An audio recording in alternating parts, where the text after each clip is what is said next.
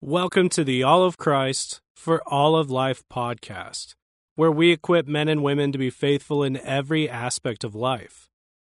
This week, you will hear Douglas Wilson's talk, Loving Your Teenager, from our audio collection titled Shepherding Young People. If you enjoy this talk, make sure to check out the rest of them at canonpress.com, as well as Douglas Wilson's Why Children Matter. As I mentioned a minute ago, we're going to be talking tonight about loving your teenager. That is not one subject in a series of many. When you spend time loving your teenager, when you learn how to love them, or learn how you've loved your child all along, but when you learn how to apply that love differently as the situation changes, that provides a context for doing everything else. I want to have us look at two passages that I have at the top of the outline here, Ephesians 6:4 and Colossians 3:21, which provide us with the negative side of this, or what it looks like when you're not doing it. Okay? And you, fathers, do not provoke your children to wrath, but bring them up in the training and the admonition of the Lord. And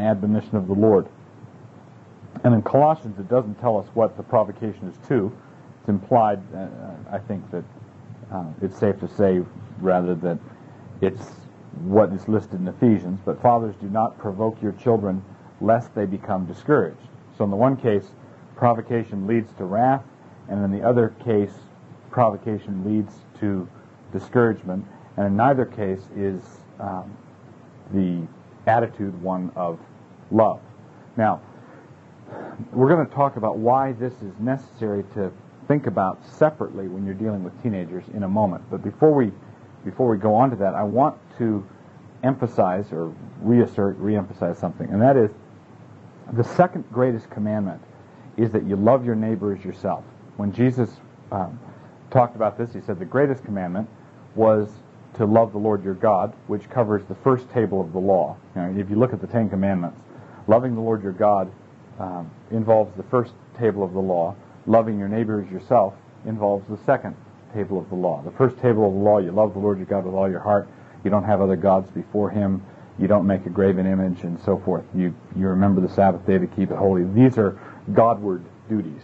The second table of the law, you shall not steal, you shall not murder, you shall not covet, are all directed toward your neighbor. Okay, now, one of the things that's important to remember or keep in mind all the time is that your children are your neighbors. Right? Your children are included in this duty of loving the Lord your God with everything you have. Now, when the fellow tried to get off the hook, when Jesus said, well, do this and you'll live, he said, well, who is my neighbor? Trying to get away from it. Well, there's some people who are my neighbor and some people aren't my neighbor. Jesus answered that question with the parable of the Good Samaritan, and the point of the Good Samaritan is your neighbor is the person that God has put in front of you. Okay, the fellow by the side of the road is your neighbor. You've never met him before, but he's your neighbor. If he's a Samaritan, he's your neighbor, if God has placed him in your path.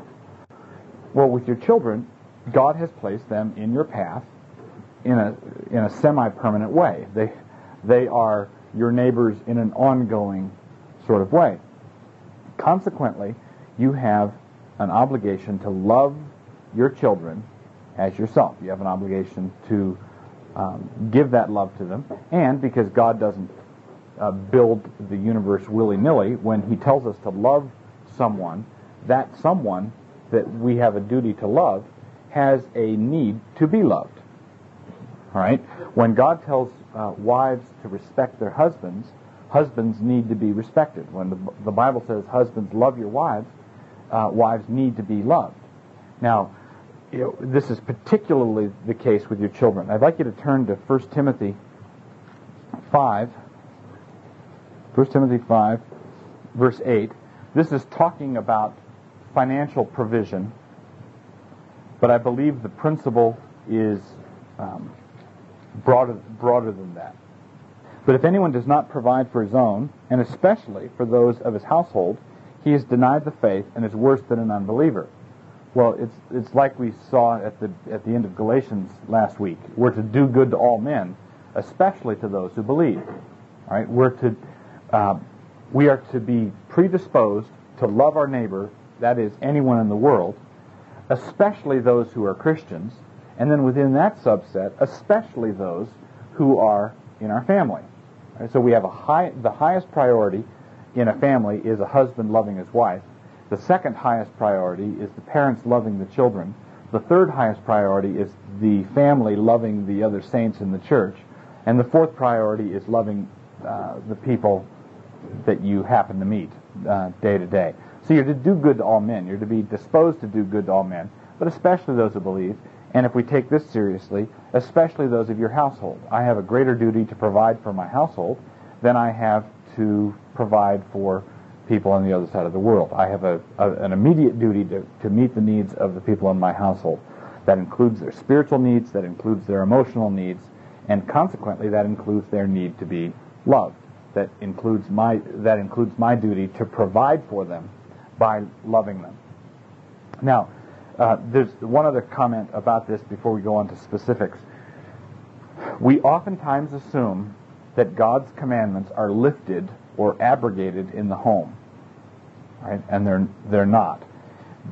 Obedience and disobedience is not the same thing as having an untidy living room. It is perfectly acceptable to have an untidy living room, and then when you see someone coming up the walk, run around like crazy and straighten it up, because you don't want outsiders to see it like that. That is perfectly acceptable. It is not acceptable to tolerate sin in the home and then put on a false front when people come. But sad to say, there are many homes where they will tolerate a tone or an attitude or comments or a biting sort of thing from parents to children that you would be horrified if you heard at church. All right? If someone said this in that tone to someone else at church, you'd be dismayed. But that's the sort of comment that goes on in the home all the time. That kind of shortness and that kind of irritation. If you saw that in the church, you'd say, boy, this is one sick church. If you saw that kind of carping and sniping and irritation and anger, you'd say, there's a real problem here. And there would be. But the commandment to love our neighbor does not mysteriously disappear as soon as we get home, and the only portion of the church that I'm dealing with are my own kids, or my wife, or your husband, as the case may be. So, in the home, do not tolerate practices that you would not tolerate anywhere else. Do not tolerate discourtesies that you wouldn't tolerate anywhere else. Do not tolerate snide comments or cutting comments that you wouldn't tolerate anywhere else.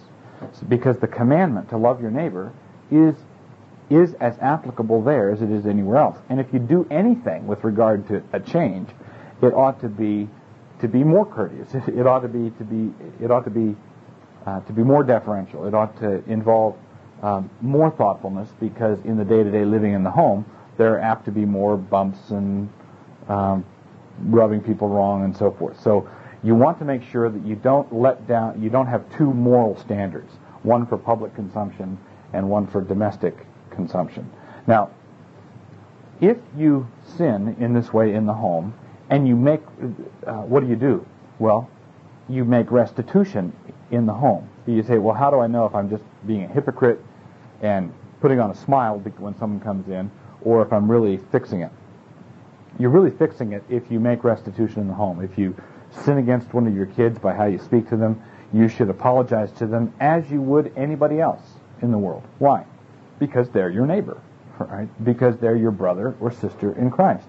You treat them with the dignity that is due a fellow Christian, assuming that they're Christians, which with this collection of people, most of them, if not all of them, are Christians. So you treat them with the dignity due to a fellow brother and sister in Christ, and you treat them as a neighbor. So you discharge your obligation to love them, and you do not tolerate in yourself any moral laxity by excusing it through the excuse, oh, it's my kids, they understand, right? Well, it doesn't matter if they understand. The question, because they're not the standard. The question is, does God understand? Does God say, well, it's all right to be irritated in this situation? After all, you're at home. Or it's all right to be annoyed or angry or whatever. It's just never all right. And it's never all right because they're your neighbor, and they're your brother and sister, and they ought to be treated a certain way. Okay? So you must begin by recognizing your obligation to love your teenager, and by I need to define love here. Love is treating them lawfully from the heart. That is what love is. Love is not having an emotional rush, because that comes easily for parents. Right? Parents can go in and watch their kids when they're sleeping and be filled with tender feelings. Say, "Oh, isn't he sweet?" You know. Well, that kind of tender feeling doesn't do anything when you're in the middle of some kind of controversy, trying to get him to take his clothes to the dirty clothes hamper, or get him to do this, or get him to do that. All of a sudden, you're not thinking about how sweet he is, and all you're thinking about is how annoyed you are, irritated you are. And loving him is not this emotional rush. Loving him or loving her is treating them lawfully from the heart. That's what it is. If you treat them unlawfully, you're not treating them with love. If you're treating them in any way contrary to what the Bible requires, you're not loving them. Even if you have this emotional sentimentality toward them. Now, that sentiment is not bad. It's not wrong. It's a perfectly normal human emotion, and God built it in, and it's to be enjoyed. But I believe it can only be enjoyed really long term if you're treating your kids lawfully with a whole heart. If you're treating them according to what the Bible says to do. Okay, so don't water down the requirements of God in the home. If anything, strengthen them. Okay, if anything, strengthen them. All right, let's go on and talk about some of the obstacles that come up with regard to loving teenagers. Some of the pitfalls, some of the temptations that are associated with loving teenagers. I'm certain that I don't have an exhaustive list here or anything close to it, but I want to go through these, and also when we're done, I'll turn the tape recorder off and we can have a question and answer session if appropriate. The first thing, teenagers, unlike infants and young children, are not lovable. Okay, they're not nearly as cute as they were when they were 2 or 1.5. Little children, infants, babies, need to have love and affection showered on them. They need to have it poured on them, and it's almost as though God has ensured that just about anybody will get a minimum amount by making babies cute. Right? So it's easy for babies and toddlers and infants to receive lots and lots of affection, even from non-Christians, because Jesus points out that non-Christians love, the way he puts it is non-Christians love those who love them. All right? That's, even a natural man can do that. Natural men can love the lovable. Right? So non-Christians can go to a baby shower and say, "Oh, isn't the baby cute?" It doesn't matter if you're with a crowd of Christians or not. There's going to be a natural warmth or a tenderness toward little ones. Okay? Teenagers don't have that same advantage. Right? It's not, different kids lose it at different at different ages, but they can be awkward, they can be gangly, they can be clumsy, they can be irresponsible, they can do all sorts of things that don't endear you to them in the flesh. All right?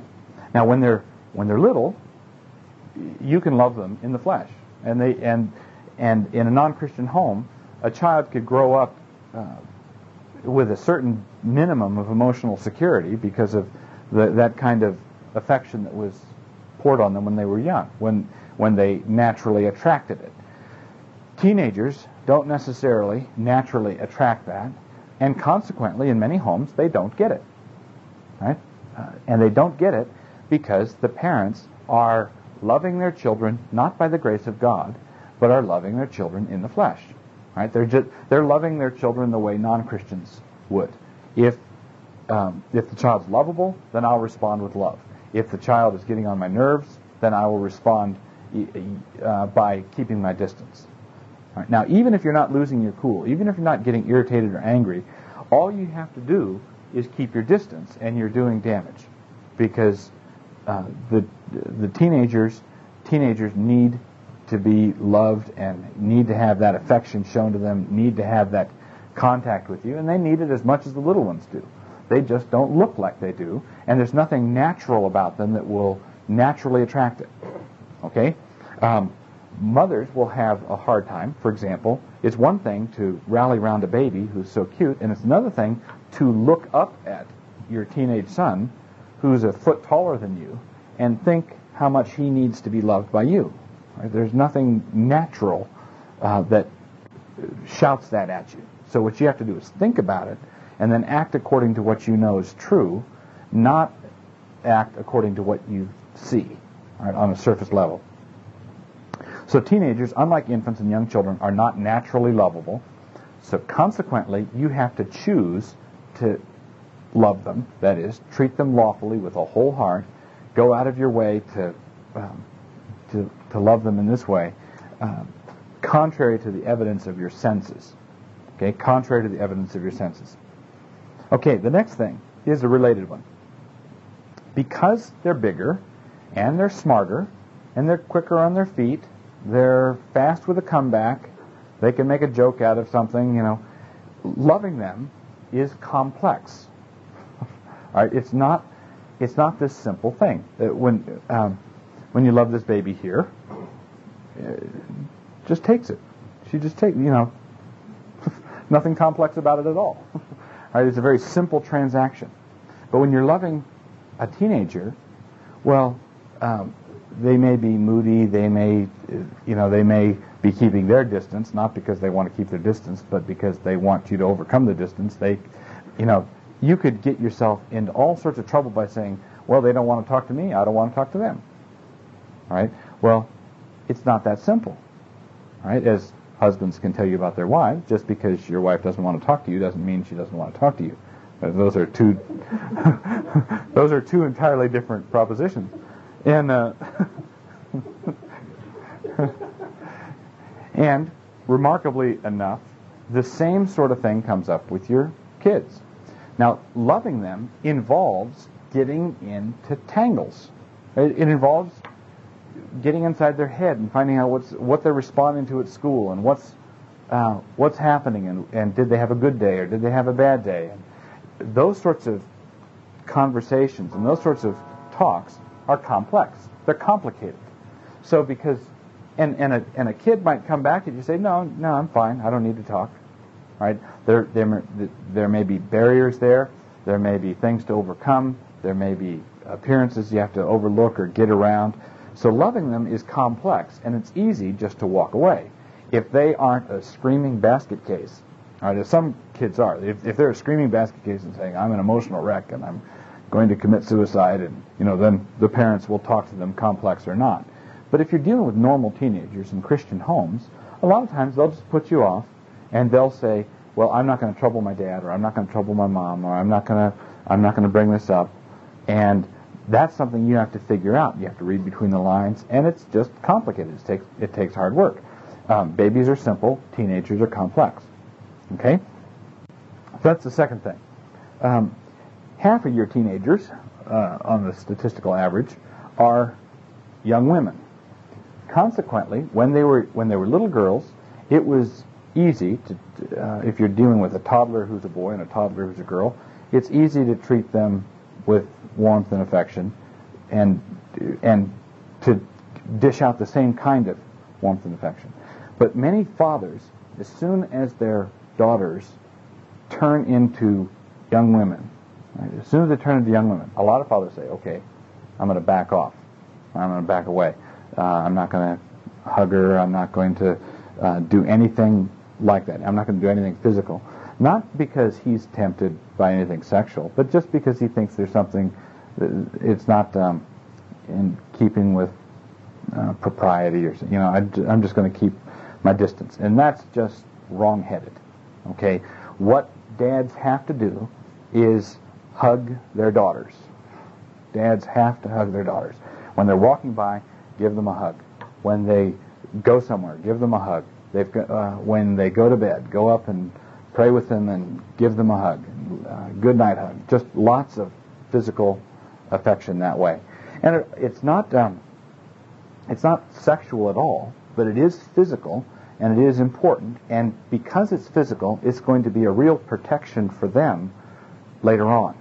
Okay, and I might as well say this at this point. A lot of little girls whose Nancy and I have an expression that we use in our family for the expression is that someone's tank is low.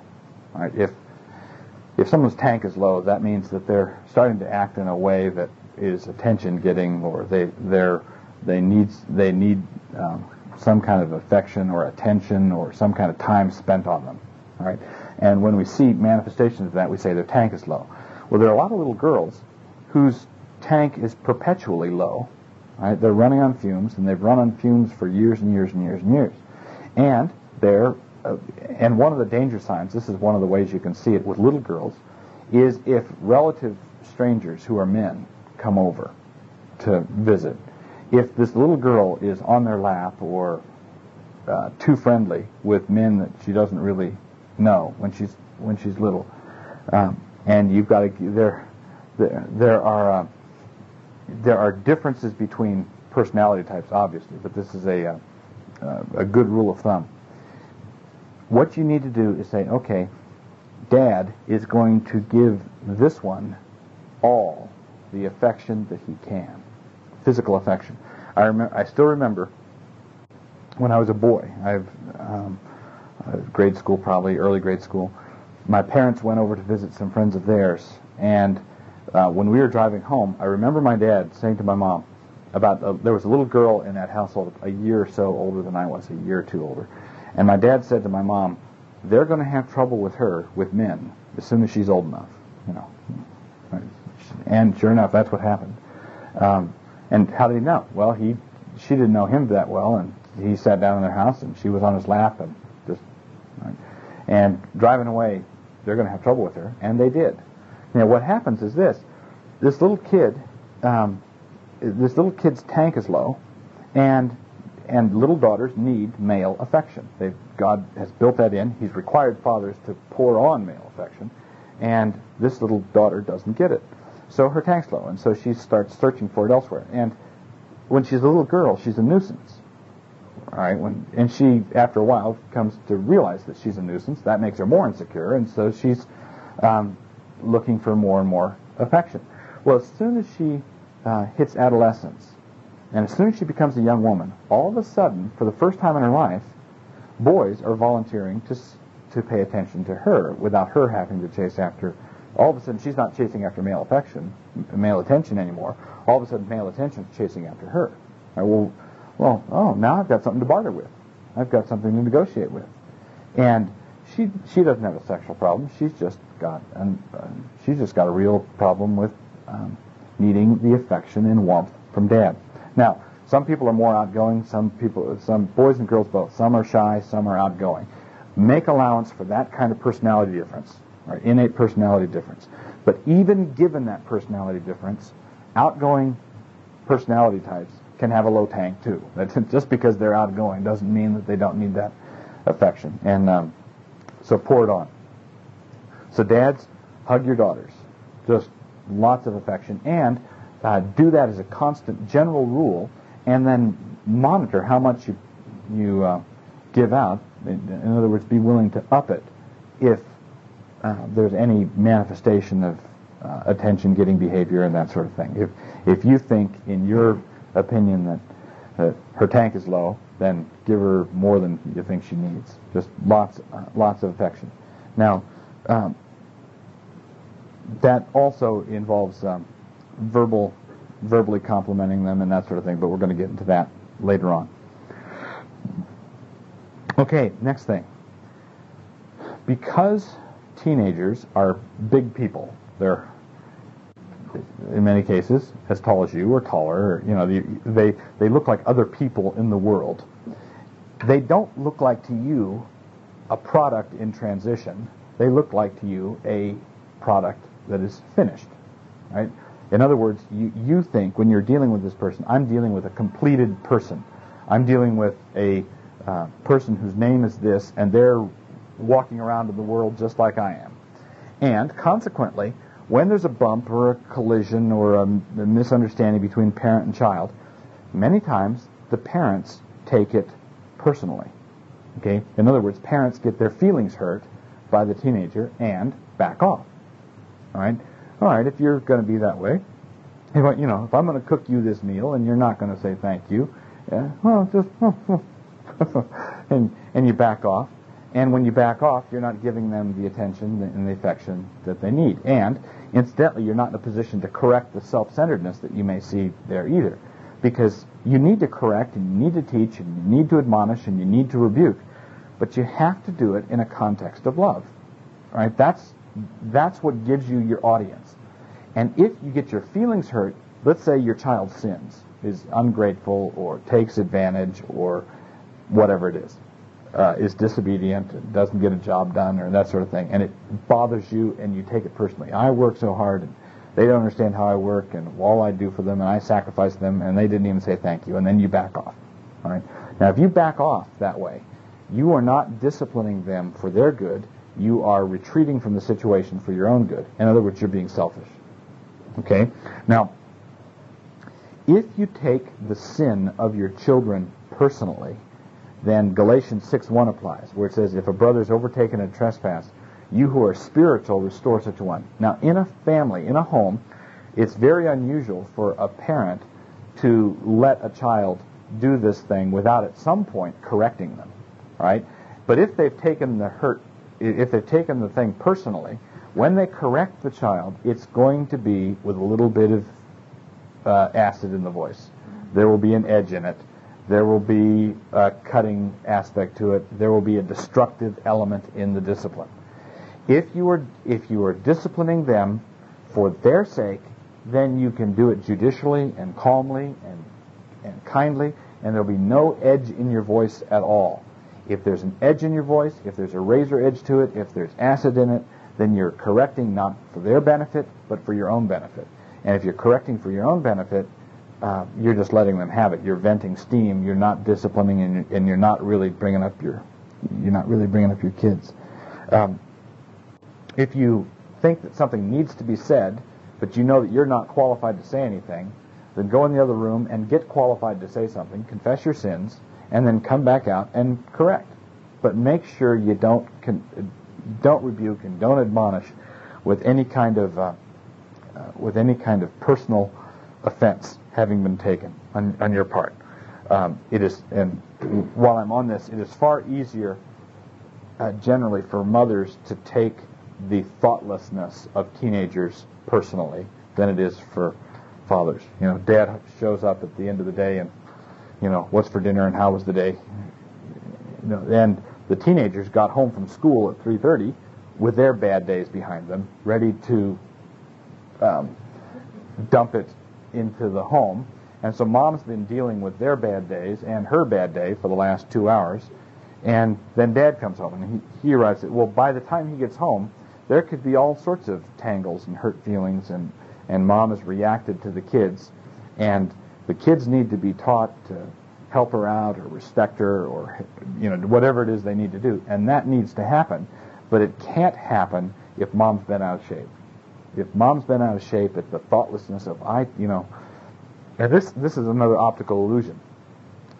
Your kids look like they're adults or almost adults. They look like responsible young people. In some of your cases, you look at them and say, they could go up to U of I and pass for a college student. And, they could get by. And so you say, they ought to know better. And yeah, fine, they ought to know better. But you ought to know better too.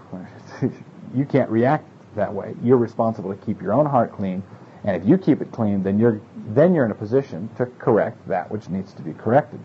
And this is something I mentioned in church on Sunday. When you feel like correcting them, you're not qualified, and when you're qualified to correct them, you don't feel like it, and that's when you must. All right, so when Dad's sitting there reading the paper, doing whatever he's doing, and his wife comes to him and says, so-and-so did thus and such. And he doesn't have a personal element in it. He doesn't have an axe to grind. He just wants to read the paper. And he said, I've got to go discipline them for this. It's something I got to do. Well, he's qualified to discipline. because he's not into it. Right? He's qualified. He's just the person for the job.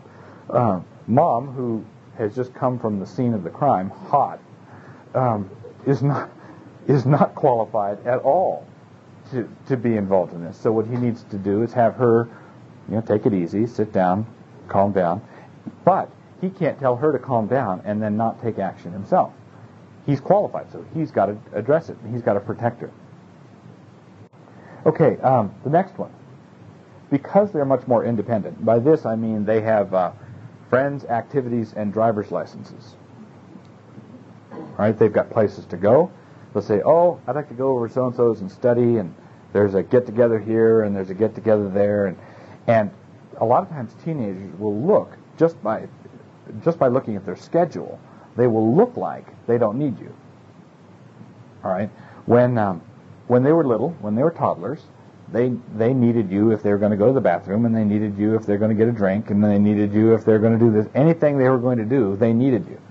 And now they can drive all over the place and go all over the place, and you let them go downtown, and they're doing all these things on their own, and they look like they don't need you. Right? And that's just simply false. That's another one of those optical illusions. It's an optical illusion. They may even buy into the optical illusion. Right? But it's important because it looks like to them that they're really independent, and they're really not. What you have to do is realize that what the appearance that they present, both to you and to them, is not correct, and they need to be loved in this way. When your daughter walks by, you need to give her a hug just for nothing, whether or not it looks like she needs it. Right? And if you're saying, well, my kids want to go to this party, and they want to go to that, and they want to go to the other, and they're not saying, can I spend some time at home? That's not coming into their heads, because they are not at the point where their needs that your children are not, and this is, I don't know how to put this. I don't want to say that they're being dishonest with you, but your children are not telling you everything that's in their head. Okay? You can just count on that. They're not telling you everything that occurs to them. They're not telling you everything that they're afraid of. They're not telling you everything that they're worried about. They're just not telling you those things. Okay? Now, you don't need to find out about those things to minister to them. Right? You just assume that they're there. Okay? And you don't have to talk about it to minister to them in that need. You don't have to talk about the details of it, because if you remember correctly, the sorts of fears and insecurities that you go through when you're that age are not generally grounded in a whole lot of reality. All right? So lots of times you don't really have a problem to solve. What you have is an emotional response to deal with. Okay, and they could come home all distressed about this or about that, and whatever it was doesn't really matter. What you want to do is minister to them in such a way that it deals with that problem without you finding out what it is. Okay? All you need to know is that there's an infection, and give them penicillin. There's all sorts of things that penicillin will get. You just need to make sure that they're getting regular, massive doses of it. So don't believe what they say. Don't believe how they act. Little boys will act in a macho sort of way. I'm going to work on seeing how far I can go in being sick or being hurt without showing it. That's the sort of thing they're driving at. So don't expect them to break down and tell you all about it. Sometimes that might happen, but that's just not going to be the case. A lot of times you'll see teenagers say things like this. Here's a standard example. Let's say you tell them something that you know they don't know, and they say, I knew that. Yeah, or I know. Now you could go to the carpet with them on it and say, no, you don't. I know you don't know this. And what they're doing is they're trying to get ahead of the curve. Information's coming at me in a rapid sort of way. I'm growing up. My body's changing. My head is changing. Everything is changing, and people are telling me these new things, and I'm desperately trying to keep up. So I know things. I know. Because you don't want to say I don't know, because the teenager doesn't want to sit down and say, Father, you're so wise. Would you please tell me how the world works? Now, I think it is important that teenagers respect their parents, and we're going to cover that in the future. But I think it is wrong-headed to expect that respect, to expect the respect to look the way it does in other situations. Okay, it is. For example, I've been in situations where I've been talking with the kids, with my kids, at the dinner table and having a discussion about something or other. And let's say I'm debating something with Becca. She's saying, well, this is not fair, or that's not fair. And I'm having this discussion, and I'm pointing things out. And she's discussing with me. And I know that she is arguing with me and filing all my answers away. And if she got in that same discussion with somebody else down the road, she would be on my side. Okay? But so the respect is there. She's being taught. She's taking it in. She's filing it away. She's using it. But oftentimes you'll see kids picking up information from you or teaching from you, sort of almost on the sly, talking with you about something and just sort of picking up information without having to ask you directly for it. And what's going on? Why don't they just ask? Well, because they're not mature enough to admit ignorance. All right? That sort of thing is a mark of maturity. When you admit that you don't know certain things, or that you've failed in certain things, or you're not good at certain things, that's a mark of maturity. And since teenagers are immature, it is not something they do very well. So they want to say, "Oh, I knew that," or they desperately want to find out something from you, so they'll talk with you about it to see what you say, and they don't say, "Gee, Dad, thanks for teaching me that." That just isn't going to happen. Okay, so expect them to hide how much they don't know. Expect them, and I'm not saying that this is not something that is deliberate deception. I don't think I'm not excusing deceptiveness or lying on the part of Christian teenagers. I don't think we ought to have different standards of morality. I don't think this is something that they are necessarily aware of. Some may be, but many times they're just flat insecure, and they don't know what makes them tick, and they don't know why they respond the way they do, and so forth. So they're hiding it effectively, and they're young enough to be immature, and you should be mature enough not to be fooled by the appearance. Okay?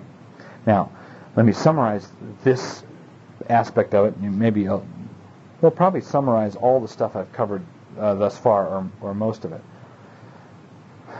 Treat them as, I hope this will communicate, treat them as though they were adults, and love them as though they were babies. Okay? Love them like they're babies, and treat them as though they're adults.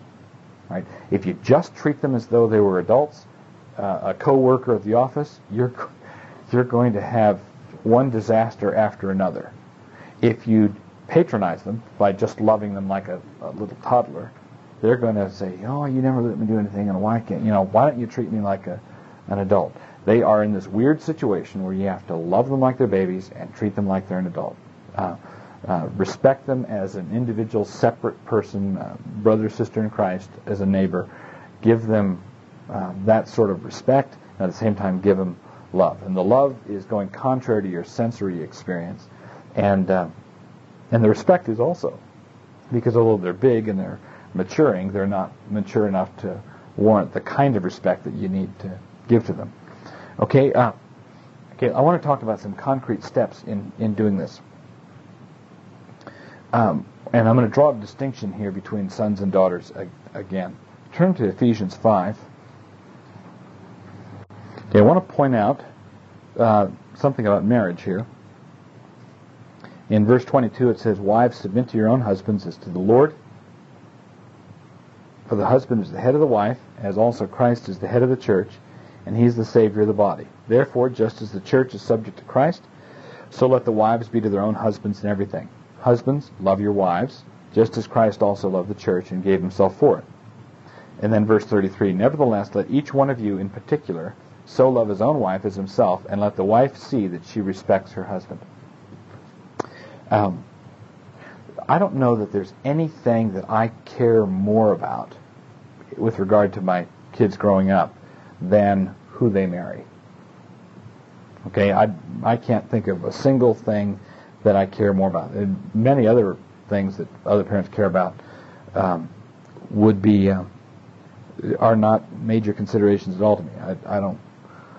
If Nathan goes in the Navy or whatever he wants to do that way, if he's walking with the Lord, is fine. If he wants to, that sort of career choice is not the big thing to me. But it matters a whole lot to me what kind of woman he marries, and it matters even more to me what kind of men my daughters marry.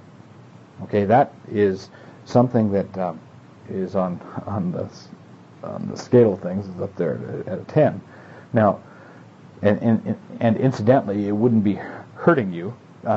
Many of your children are going to be meeting this person within a few years, if they haven't met them already.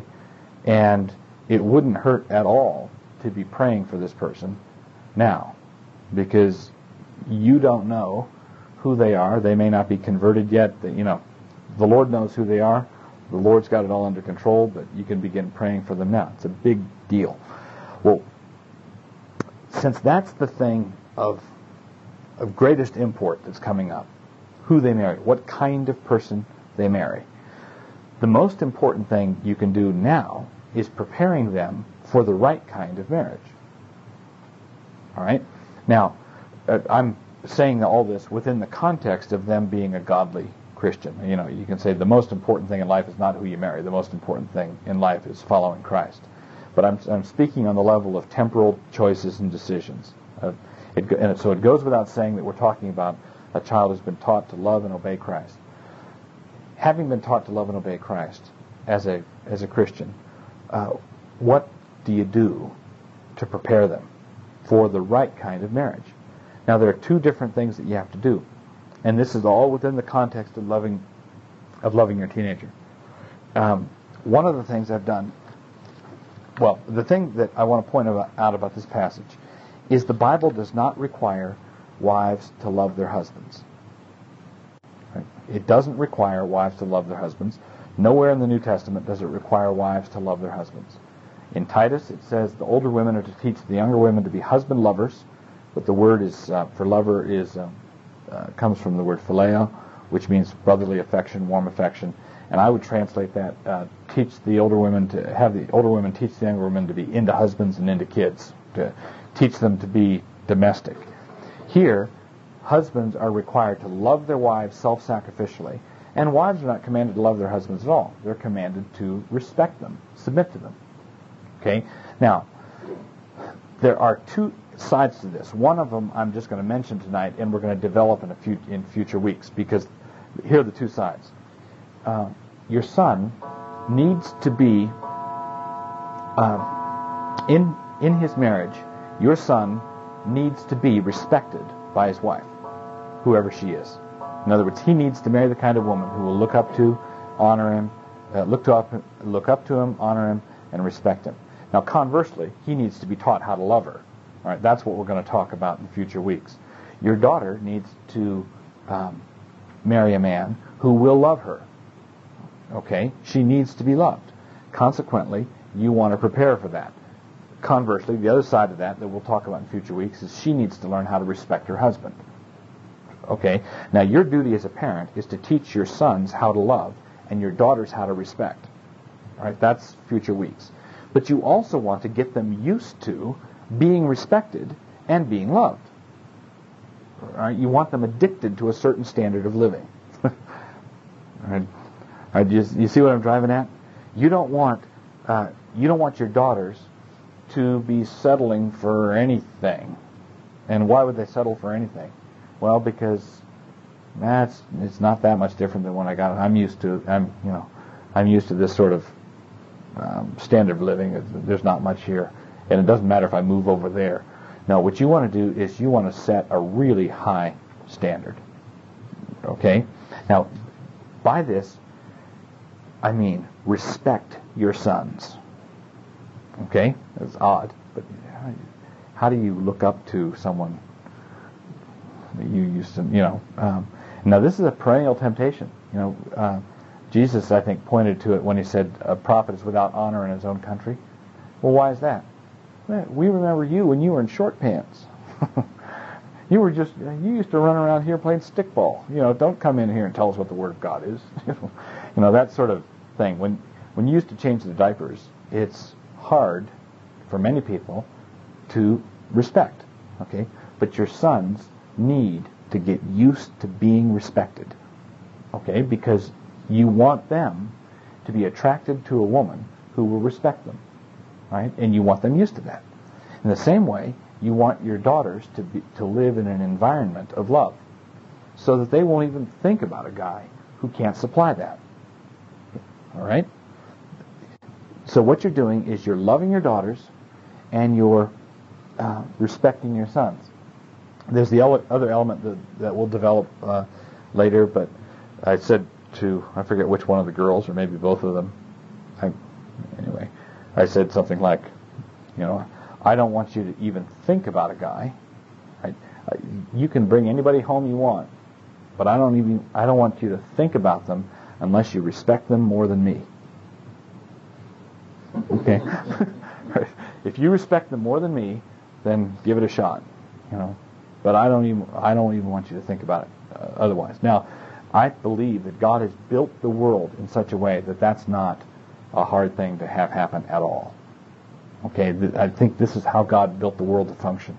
It's not this weird, quirky thing that I'm doing. I believe this is what God wants parents to do. He wants fathers to teach their daughters how much they're loved, and so that they get a man who loves them, and a man that they can respect, and a father who teaches their sons that they are respected, and who teaches his son how to love his wife, although he doesn't know who she is yet. Now, so here, when you're pouring on this, affection and love, it has different manifestations. Loving your sons is different than loving your daughters, and love is the sort of virtue that carries all sorts of other virtues with it. So you want your sons to be secure in a certain standard of living because you've looked up to them. You want your daughters to be emotionally secure because you've protected them and you've given that sort of constant environment that they need. One other thing, in developing this thought of looking up to someone you've looked down on for so long, how do you do things like that? Well, one of the things is you express it. There is no such thing as invisible respect. There's no such thing as invisible honor. If you were in the military and walked by an officer without saluting him and the officer called you on it, you couldn't say, well, sir, I respect you in my heart, or I admire your abilities from afar. He would say, yes, but you didn't salute me. Right? There's no such thing as invisible honor. There's no such thing as invisible respect. And you may say you love your kids.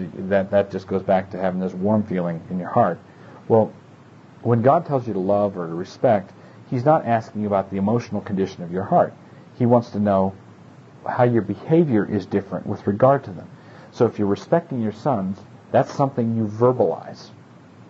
Okay, now, this is something that is important in marriage relationships. It's also important with parents to sons and parents to daughters. Men are oriented to abilities and achievements, okay, and women are oriented to relationships.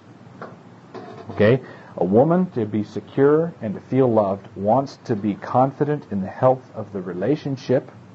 Right? How are we doing? Right? And this is true of fathers and mothers to daughters, and it's true of wives to husbands. What's the state of the relationship? And sons want to know, how did I do? Okay? What did I achieve? Did you see how far I hit it?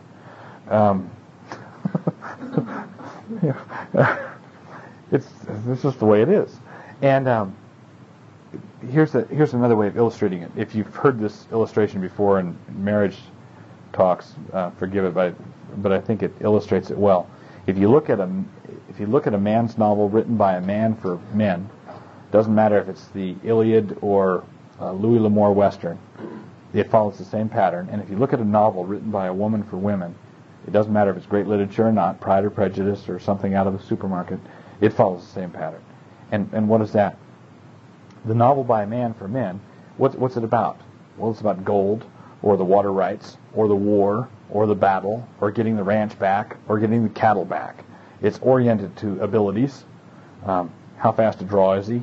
How tough a fighter is he? All these things. And achievements. Does he get the gold back? Does he get the right? And when the woman enters the picture, she will enter the picture from the side, sort of a plucky rancher's daughter who helps him get the gold back, or the water back, or whatever it is. She helps him get the job done. In the woman's novel, what is the plot of the book? The relationship is the plot of the book. First she likes him, then she doesn't like him, and then she likes him again, and we're all done. And it's time for another one. and the woman is looking at the guy and saying, what, another war? Another gunfight? Another, it's all the same. Well, now what's happening here is men are oriented to abilities, their abilities and achievements, and women are oriented toward relationship. Right? So what do? With your daughters, you make them secure in the constancy of the relationship. You tell your daughters things like, I'm really glad the Lord gave you to us. I'm really, you tell them how glad you are for the relationship, right? You affirm them in the relationship. I'm glad you're my daughter. And this goes with the hugs and the affection. You're just affirming the relationship. With daughters, you affirm the relationship over and over. And that's not information, it's food. There's a difference between information and food. And I love you, and I'm always going to be here is not information, it's food. If I asked you to go to lunch, you wouldn't say, well, no thanks, I know what a hamburger tastes like. Well, you do. But that doesn't keep you from being hungry. And a daughter, or a wife for that matter, can know beyond a shadow of a doubt that her husband loves her, or father loves her, and can know beyond and can remember exactly what it felt like when he told her last time, 5 years ago or whatever it was. And she knows it's true, and she knows that he loves her. But it's not information we're talking about. It's food we're talking about. So what you need to be doing with your wife, you need to be doing with your daughters, giving them that kind of food. And then conversely, what you need to do with your sons is you need to give them respect and praise and honor. Now, it's not information. It's food. Same with the boy as it is with the girl. It's just different kinds of food. They operate on a different basis. Okay? Thanks for listening to this week's edition of the All of Christ for All of Life podcast. That was Douglas Wilson's talk from our audio collection titled Shepherding Young People. Go find that talk and the rest at canonpress.com.